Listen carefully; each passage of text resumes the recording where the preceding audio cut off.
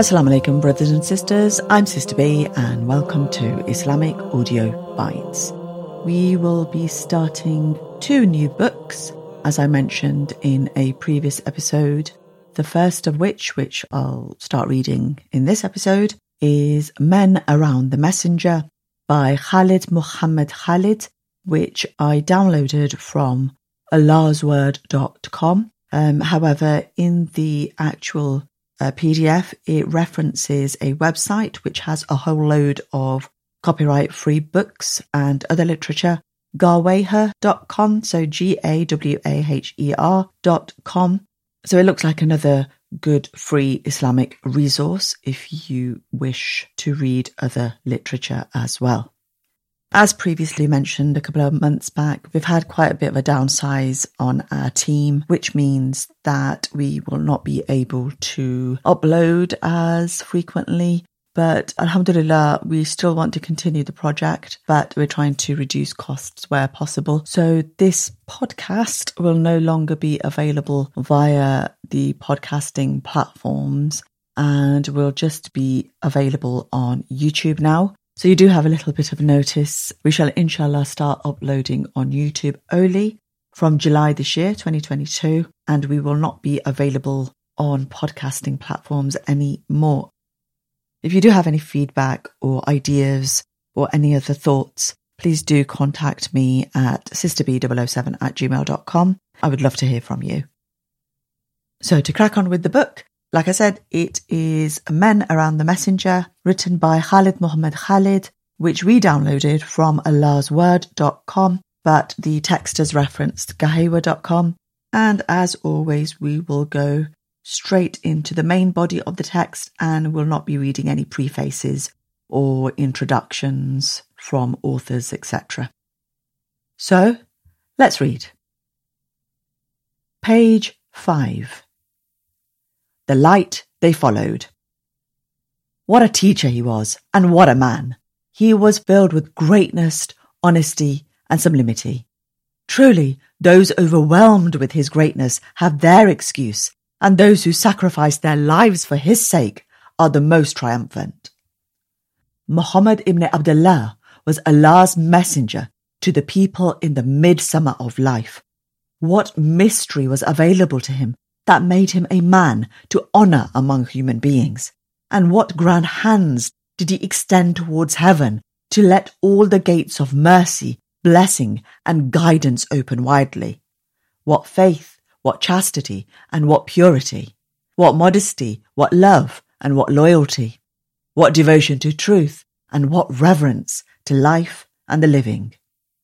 Allah bestowed upon him the amount of blessing to qualify him to carry his standard and speak for him, and made him capable of being the last of his messengers. Therefore, Allah's bounty towards him was great. But however the brains, inspiration, and pens compete to talk about him or to sing hymns of praise to reveal his greatness, they all seem insignificant due to his superior traits. If the introductory pages of this book need to start with a talk about the messenger, peace be upon him, they cannot hope to give him his due of praise, nor claim that they are really introducing the great messenger to the readers.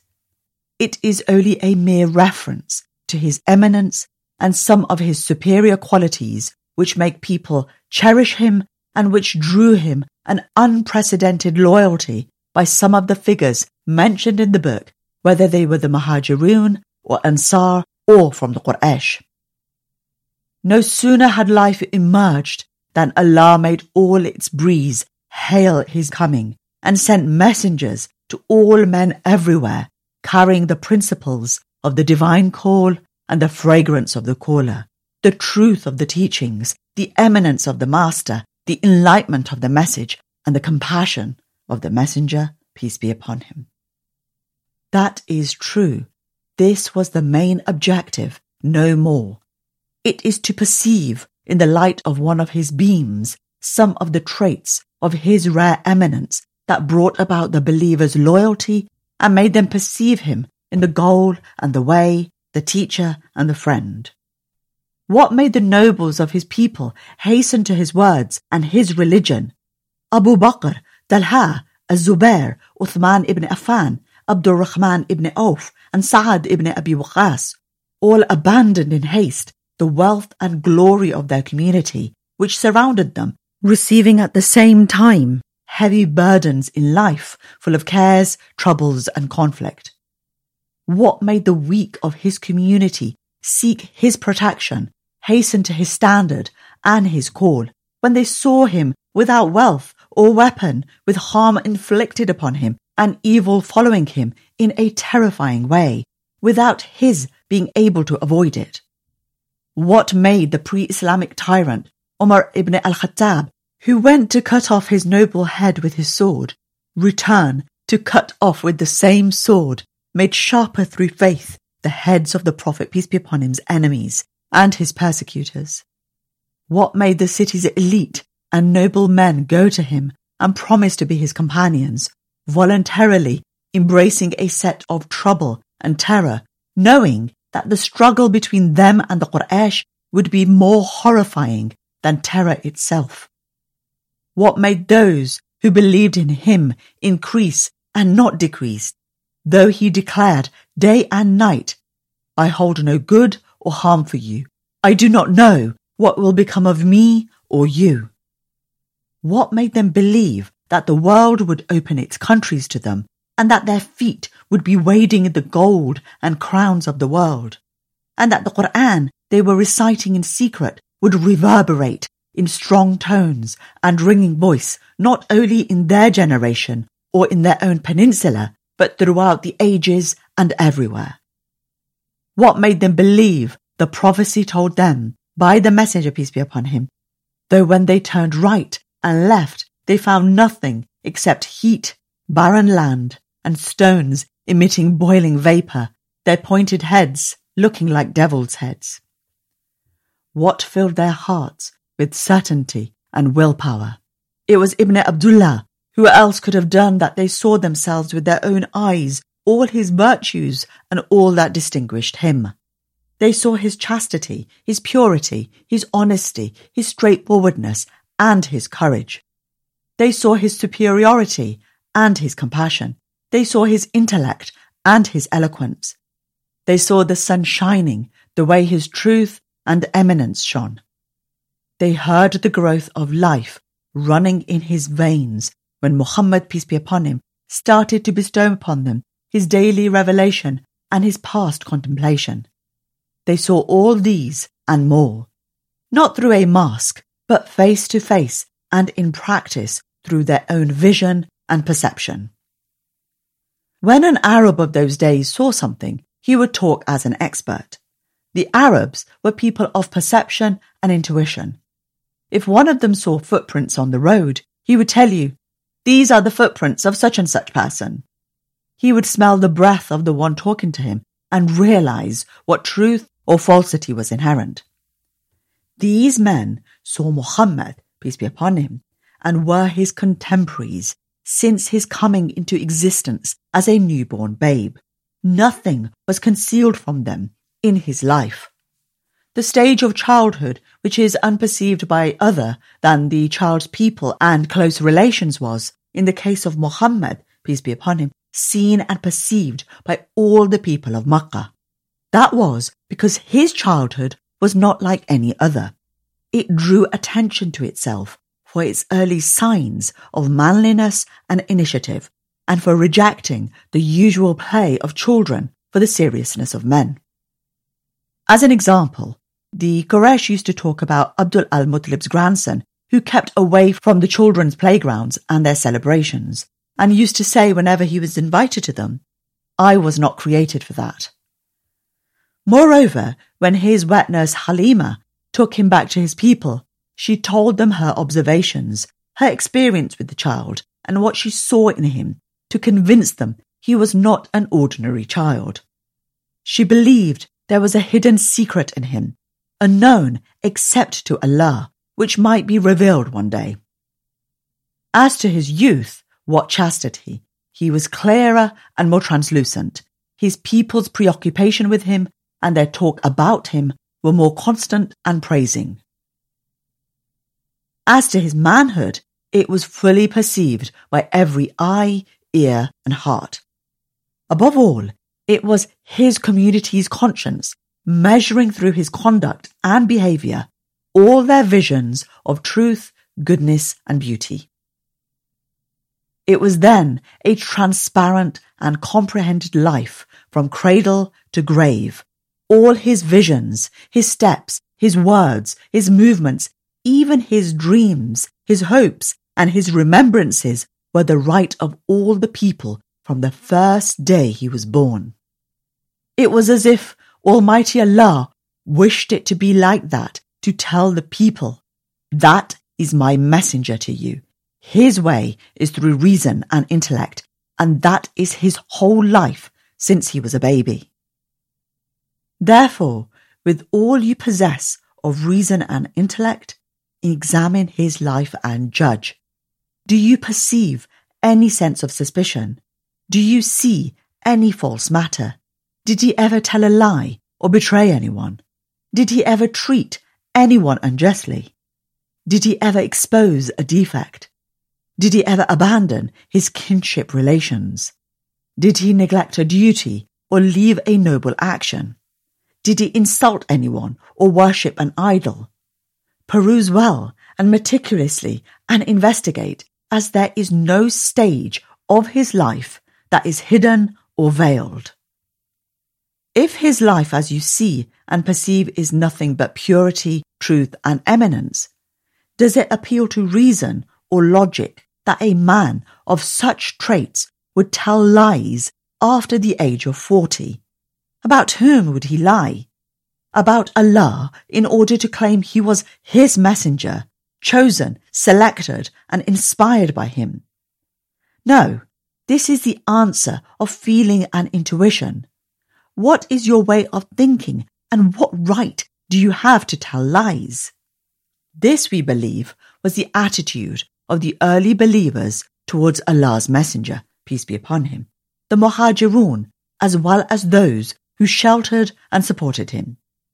It was a firm and swift attitude that did not leave any place for hesitation or idleness. A man who had such a pure and enlightened life could not play false with Allah. With such sharp insight, the believers saw the light of Allah, and they followed. They would thank their insight when they saw later how Allah's messenger, peace be upon him, was supported by Allah, and how the whole peninsula was obliged to him. Many unperceived blessings and spoils were bestowed upon them, while he became more modest, more austere, and more pious, until he met Allah at the appointed time, lying down on a mat that left its impressions on his body. And when they saw him, the messenger, peace be upon him, whose standards victoriously and proudly filled the horizon, descended the pulpit and received the people, saying while he wept, "Whoever's back I whipped, here is my back, let him take his revenge. Whoever's money I took, here is my money, let him take of it." The believers saw him while his uncle Al-Abbas was asking him to offer him one of the jobs obtained by ordinary Muslims, and he gently apologized, saying, "Truly, uncle, we do not offer that job to someone who asks or someone who cares for it." They saw him not only sharing the trouble and hunger that befell people, but establishing for himself and his folk an unforsaken principle, which was to be the first to feel hunger if people go hungry, and the last to satisfy his hunger when people were starving. Yes, the early believers would be more thankful for their insight, which perceived things well even before they came, thanking Allah who had guided them to faith. They would also see that life, which was the best proof of the truth of the messenger, peace be upon him, when he said to them, "I am Allah's messenger unto you." His life was truly eminent. His eminence and purity are the best evidence of the truth of the great teacher and the noble messenger, peace be upon him. Its level of excellence and eminence never declined nor fell, but remained steadfast from cradle to grave. Throughout his life and after reaching his prime, it was as clear as day that the man who led that life and conveyed such a message was not seeking wealth, money, or sovereignty. When these were offered him on a golden platter associated with his triumphant leadership, he rejected them all and lived his life till the last breath, devoting himself to Allah, repentant and chaste. He never deviated from the purposes of his great life the breadth of a hair, and never broke a promise to Allah in worship or in jihad. No sooner would the latter part of the night begin than he would wake up, make his ablution, and remain as he was accustomed to, invoking Allah, praying and crying. Mountains of wealth and money were accumulated in his possession, yet he did not change and never took of it except as the poorest and the lowest of Muslims did. Then he died, leaving only his armor in mortgage. All the countries of the world came closer due to his call, and most of the kings of the earth stood before his message, in which he called them to Islam, in awe and supplication. Yet not an atom of boasting or arrogance crossed his way, even at a great distance. When he saw people approaching him, troubled and disturbed out of awe and reverence, he said to them, "Be easy. My mother used to eat dried meat in Makkah." When all the enemies of his faith put down their weapons and bowed their heads waiting for him to pass judgment, and while 10,000 swords of the Muslims were glittering on the day of conquest over the hills of Makkah, he merely said to his enemies, "Disperse. You are free." Even at the height of the victory for which he devoted his life, he deprived himself of it. He walked in the victory procession on the day of conquest, bowing his head down until people could not see his face, and repeated hymns of thanks to Allah in low tones, wet with tears, humbly raising his words to Allah until he reached the Kaaba. He then confronted the idols and did what he did to them and said, "Truth has come and falsehood has vanished. Indeed, falsehood is bound to vanish." Quran 17 verse 81. Is there any more doubt about his message? He was a man who dedicated his whole life to a call in which he had no personal gain of wealth, position, sovereignty, or power. Biographical immortality was not even considered by him because he believed solely in the immortality of the second life when one is in the hands of Allah. He was a man who spent his life from childhood till the age of 40 in purity and contemplation. Then he spent the rest of it in worship, guidance, jihad, and struggle. And when the world was brightened to him, he rejected all its false glory and adhered to his way, his worship, and his message. How could such a man be a liar? Why should he tell lies? Surely such a man and such a messenger was above that. We have mentioned that logic and reason were, and still are, the best proof of the truth of Muhammad, peace be upon him, when he said, "I am Allah's messenger." It does not appeal to good logic or to sound reason that a man who lived such a good life lies about Allah. Early believers who hastened to believe in his message, and whom we are honoured to know something through the pages of this book, had such a relationship with him after their guidance from Allah, which is the best evidence of logic and reason. We see Muhammad, peace be upon him, before his message, and we see him after his message. We see him in his cradle, and we see him shrouded by death. But have we seen any contradiction or inconsistency in all his life? Never. Let us now approach the first years of his message. Those were years one rarely finds an equal to in the annals of history for the constancy, truth, and eminence. Those were the years which revealed, more than any others, all the facets of the teacher and guide of all humanity. Those were the years that opened the living book of his life and heroism, and more than any other years, represented the cradle of his miracles. Throughout those years, the Messenger of Allah was alone. He left all he possessed of comfort, security, and settled life. He approached the people with what they were not familiar, or rather with what they detested. He approached them and directed his words to their reasons, and it is a difficult task for a person who directs his speech to the minds of people instead of their feelings. The Messenger of Allah, Muhammad, peace be upon him, did not only do that, since the consequence of addressing the mind might be bearable, but if you are standing within the circle of common conventions and common aspirations, but when you call them towards a distant future which you perceive but they do not, which you live in and they are not aware of it, it is a difficult task. Indeed, when you address their minds and rise to destroy the essence of their lives from the base, though you do that in a sincere, honest way and not urged by a certain purpose or glory, it is a risk which cannot be taken except by the leaders of the righteous people and messengers.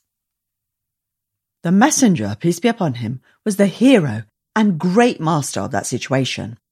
The form of worship at that time was worshipping idols, whose rites were observed as a religion. The messenger, peace be upon him, did not turn to any maneuvers or intrigues. The unpaved road and the heavy burden would have been good excuses if he had used his brilliant mind to prepare them for the word monotheism instead of surprising them with it. He was able, and it was his right, to prepare to isolate the community from its idol gods, which had been handed down from generation to generation for centuries. He could have started by going around the issue to avoid as much as possible a direct confrontation he knew would bestir all the envy of his people and draw upon them all their weapons against him. Yet he did not. This illustrates that he was a messenger, peace be upon him. He heard a divine voice within him telling him to rise, and he did, and telling him to deliver the message, and he did so without the force of weapons and without fleeing. He confronted them from the first instant, with the essence of the message and the core of the case. O people, I am the messenger of Allah unto you, to worship him and not to set partners with him. These idols are intellectual falsehood. They are of no harm or benefit to you. From the very beginning, he faced them with such clear and plain words, and from the very beginning, he faced the severe struggle which he had to undergo his departure from life. Or were the early believers in need of a prompting power to support the Prophet, peace be upon him? What awakened conscience would not be stirred by such a rare and unique scene? It was the scene of a man known to the people to have full intellectual power and immaculate behaviour, standing alone, facing his people with a call which could bring mountains down. Words were issuing forth from his heart and lips, obedient and superb, as if in them lay all the power, will, and design of the future, as if it were fate announcing its proclamation. But perhaps this was the prompting of a good spirit, after which Muhammad, peace be upon him, would worship his Lord as he liked, leaving the deities of his people in their place and leaving his community's religion alone. If such a thought occurred to some minds at that time, Muhammad, peace be upon him, soon dissipated it. He made it quite clear to the people that he was a messenger and had to convey the message, and he could not be silent nor turn into himself after being guided by the truth and enlightenment. All the powers of the world and nature could not have silenced him or stopped him, because it was Allah who made him speak and move and who guided his footsteps. The Quraysh's reaction came as swift as flames stirred by a violent wind. Troubles began to be wreaked upon a soul unaccustomed to anything but absolute grace. The messenger, peace be upon him, then began to teach his first lessons with utmost mastery and amazing loyalty. The image of this scene is paramount in all places and at all times, as well as in history. Those with an awakened conscience in Makkah were pleased, filled with admiration, and came closer. They beheld a lofty and majestic man. They did not know whether his neck had become longer until he was able to touch the sky, or the sky had come down to crown his head. They beheld loyalty, steadfastness, and eminence. However, the best scene they beheld was on the day when the noblemen of the Quraysh went to Abu Talib, saying, "Verily, we cannot tolerate a person who insults our fathers, mocks our dreams, and finds fault with our deities. You either stop him or we fight both of you until one of the parties is destroyed." Abu Talib sent a message to his nephew. "My nephew, your people have approached me and talked about your affairs. You have to think of me and yourself and not burden me with what I cannot endure." What then was the attitude of the Messenger of Allah, peace be upon him?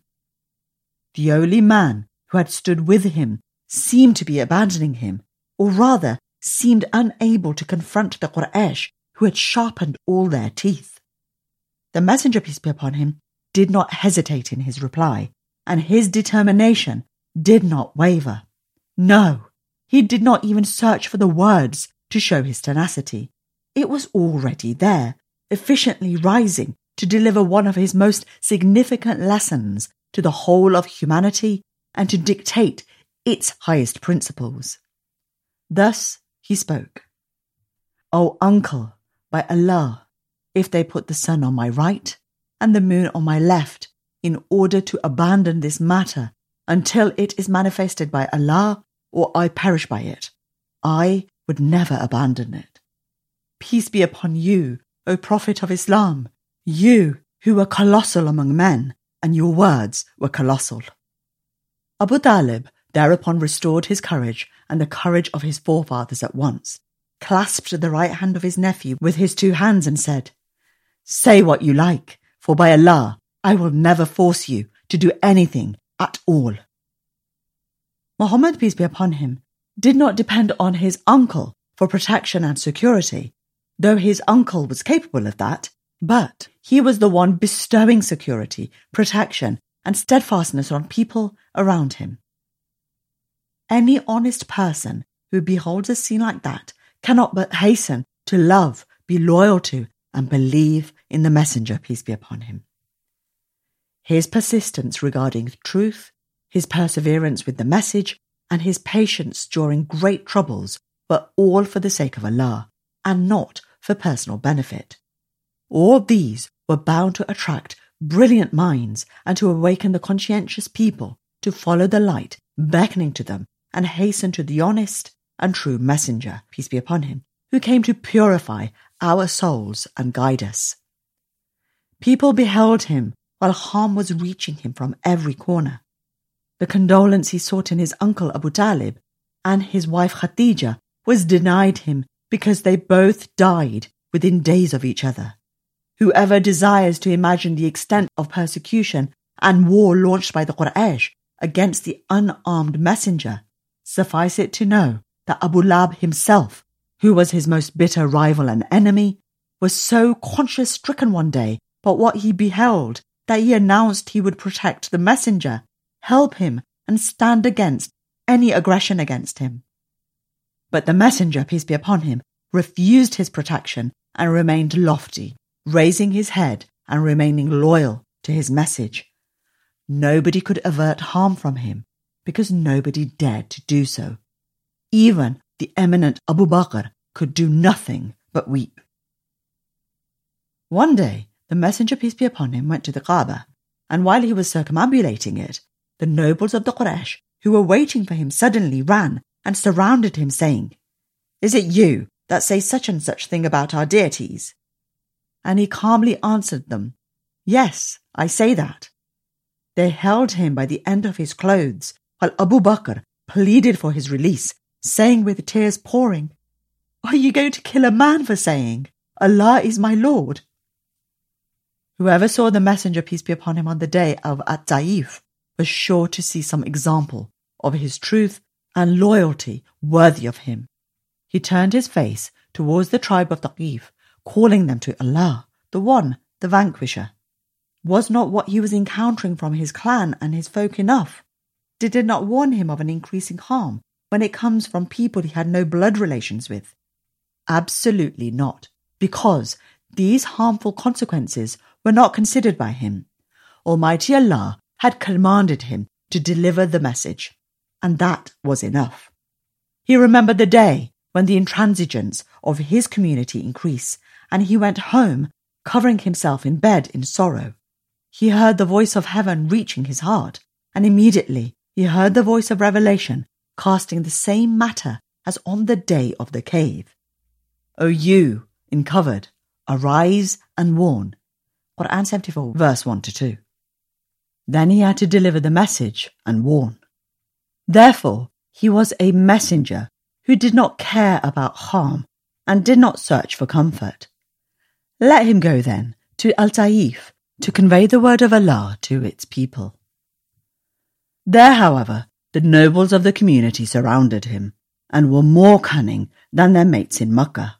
They set children and hooligans against him, and they abandoned the most sacred of the customs of the Arabs, which is hospitality to guests and protection for the one who asks for help. They set their hooligans and their young boys after the messenger, peace be upon him, throwing stones at him. This was one for whom the Quraysh offered to collect money to make him the richest among them, and to be their leader and king. Yet he refused, saying, I am but the slave of Allah and his messenger. Now we behold him in At-Taif, where he retired to an orchard to be protected by its walls from the pursuit of the hooligans. His right hand was stretched towards heaven, praying to Allah, while his left was protecting his face from the stones thrown at him. He was calling to his Creator and Lord, saying, If you are not angry with me, I do not care for other things, but granting me your mercy is too generous of you. Indeed, he was a messenger who knew how to address his Lord with courtesy. When he declared that he did not care about harm for the sake of Allah, he also declared that he was in dire need for mercy granted by Allah. In a situation like this, he did not feel proud about his endurance and courage, nor did he boast. Boasting in such a situation might suggest bestowing favour on Allah, and this fact could not be hidden from Muhammad, peace be upon him. Therefore, the best way to express his courage and endurance in such a situation was his pleading and his invocation. So he went on, asking Allah's pardon and invoking him. O Allah, to you I complain of the weakness of my strength, my inability to find a way, and my humiliation by the people.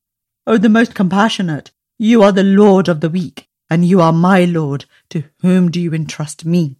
To a distant relation who ignores me, or to an enemy who has power over me? If you are not angry with me, I do not care about other things, but granting me your mercy is too generous of you. I seek refuge in the light of your face, that brightens the darkness and amends the affairs of this world and the next. Do not be angry or dissatisfied with me. I beg your favour until you are satisfied with me. There is no strength or power except through you. What loyalty the Prophet, peace be upon him, had to his call. He was an unarmed person faced with plots everywhere he went. He had nothing in life to strengthen him, yet he carried all that persistence, all that steadfastness and loyalty. People beheld him returning from Al-Taif to Makkah without any sense of despair or defeat, but more hopeful, optimistic and dedicated.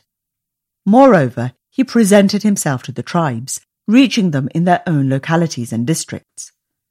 One day he went to Bani Kinda, another day to Bani Hanifa, then to Bani Amir, and thus from one tribe to another. He said to them all, I am the messenger of Allah to you. He commands you to worship Allah and not to take any partners with him, and to abandon what you worship of idols. At the houses of the close-by tribes, Abu Lahab used to follow him, saying to the people, "Do not believe him, for he is calling you to what is false." People beheld the Messenger of Allah in such a critical situation, seeking believers and assistance, but he was met with ingratitude and enmity. They saw him refusing any bargains and refusing to have a worldly price for faith. In those scorching days, he presented himself to Bani Amir ibn Sasa and went with them speaking about Allah and reciting some of his words. They inquired, "Do you believe that if we supported you in your affair, and then Allah raised you above those who opposed you, we would take the matter after you?" He, peace be upon him, answered, saying, "This matter is in the hands of Allah. He puts it wherever he wishes." There and then they dispersed, saying, "We need not your affair." The Messenger, peace be upon him, left them, looking for believers who did not buy a little worth with their faith.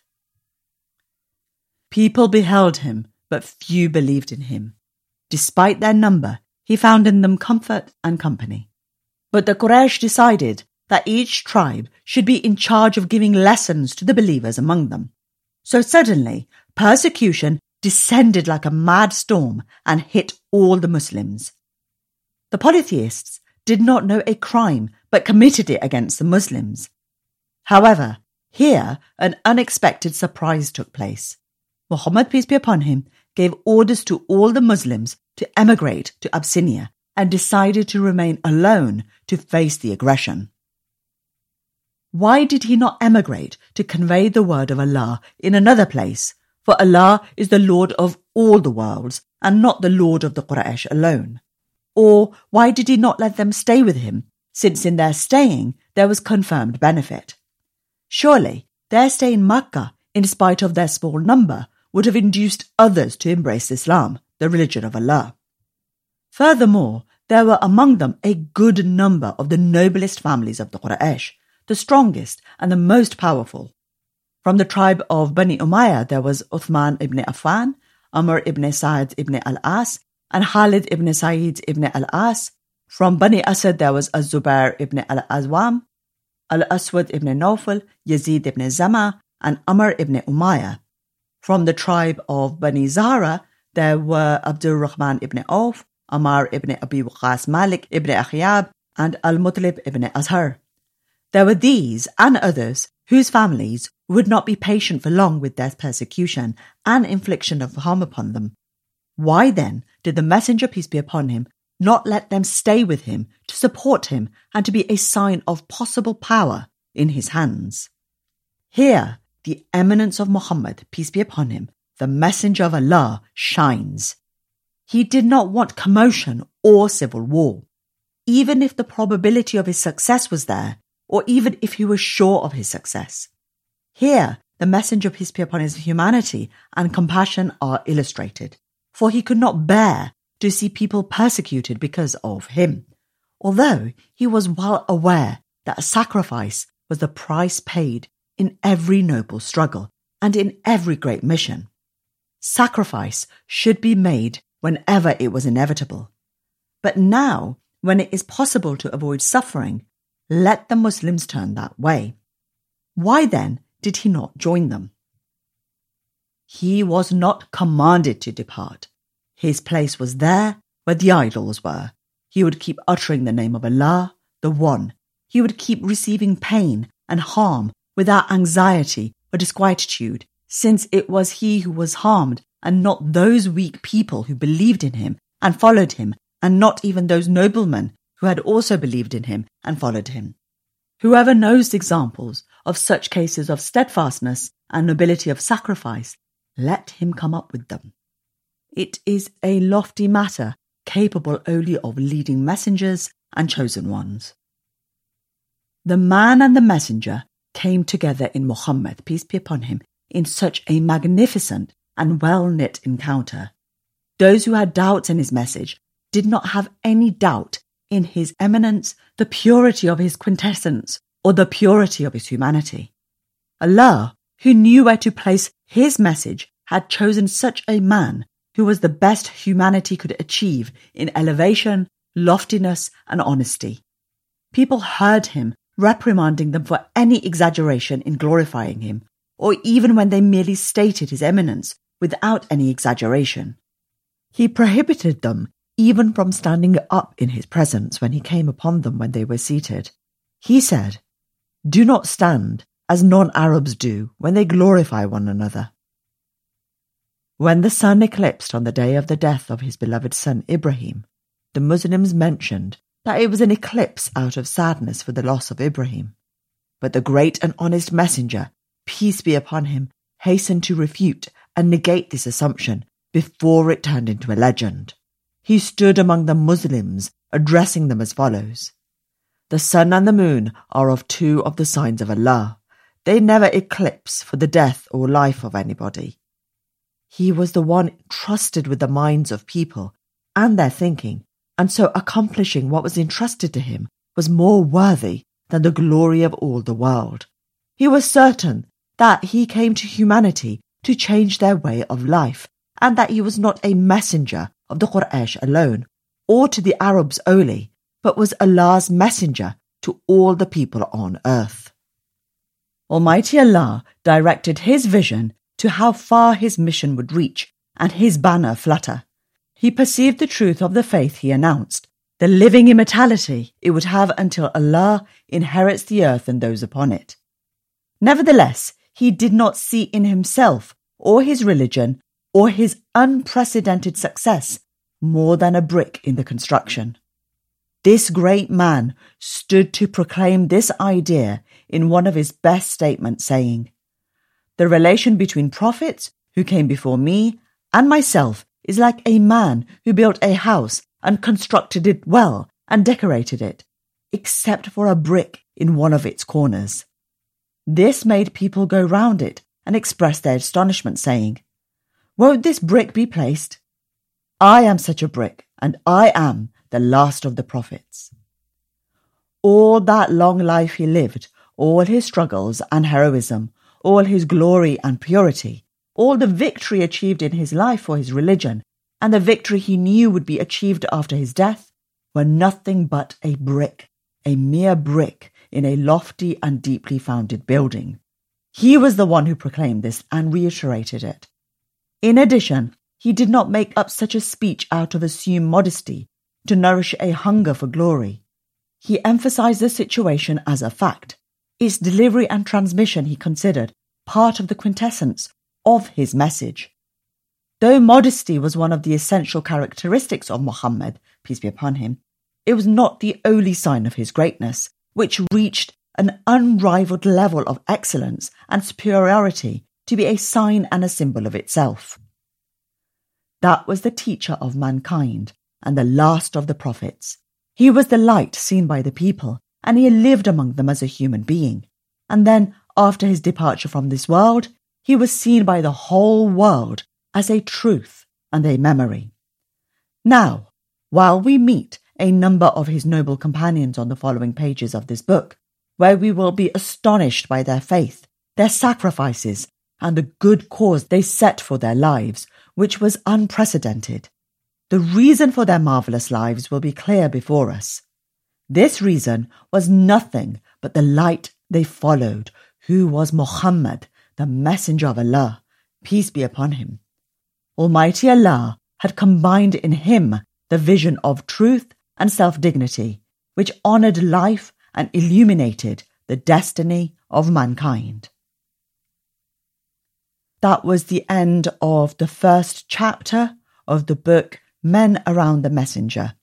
Just to reiterate what I said before, as of July 2022, we will be uploading to YouTube only, so please do subscribe there for new uploads as we go.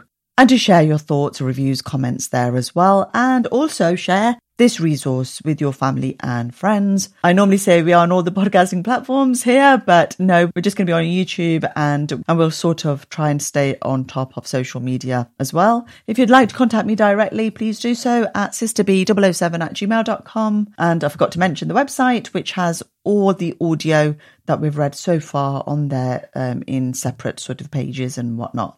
Hope your day is full of blessings. Assalamu alaikum.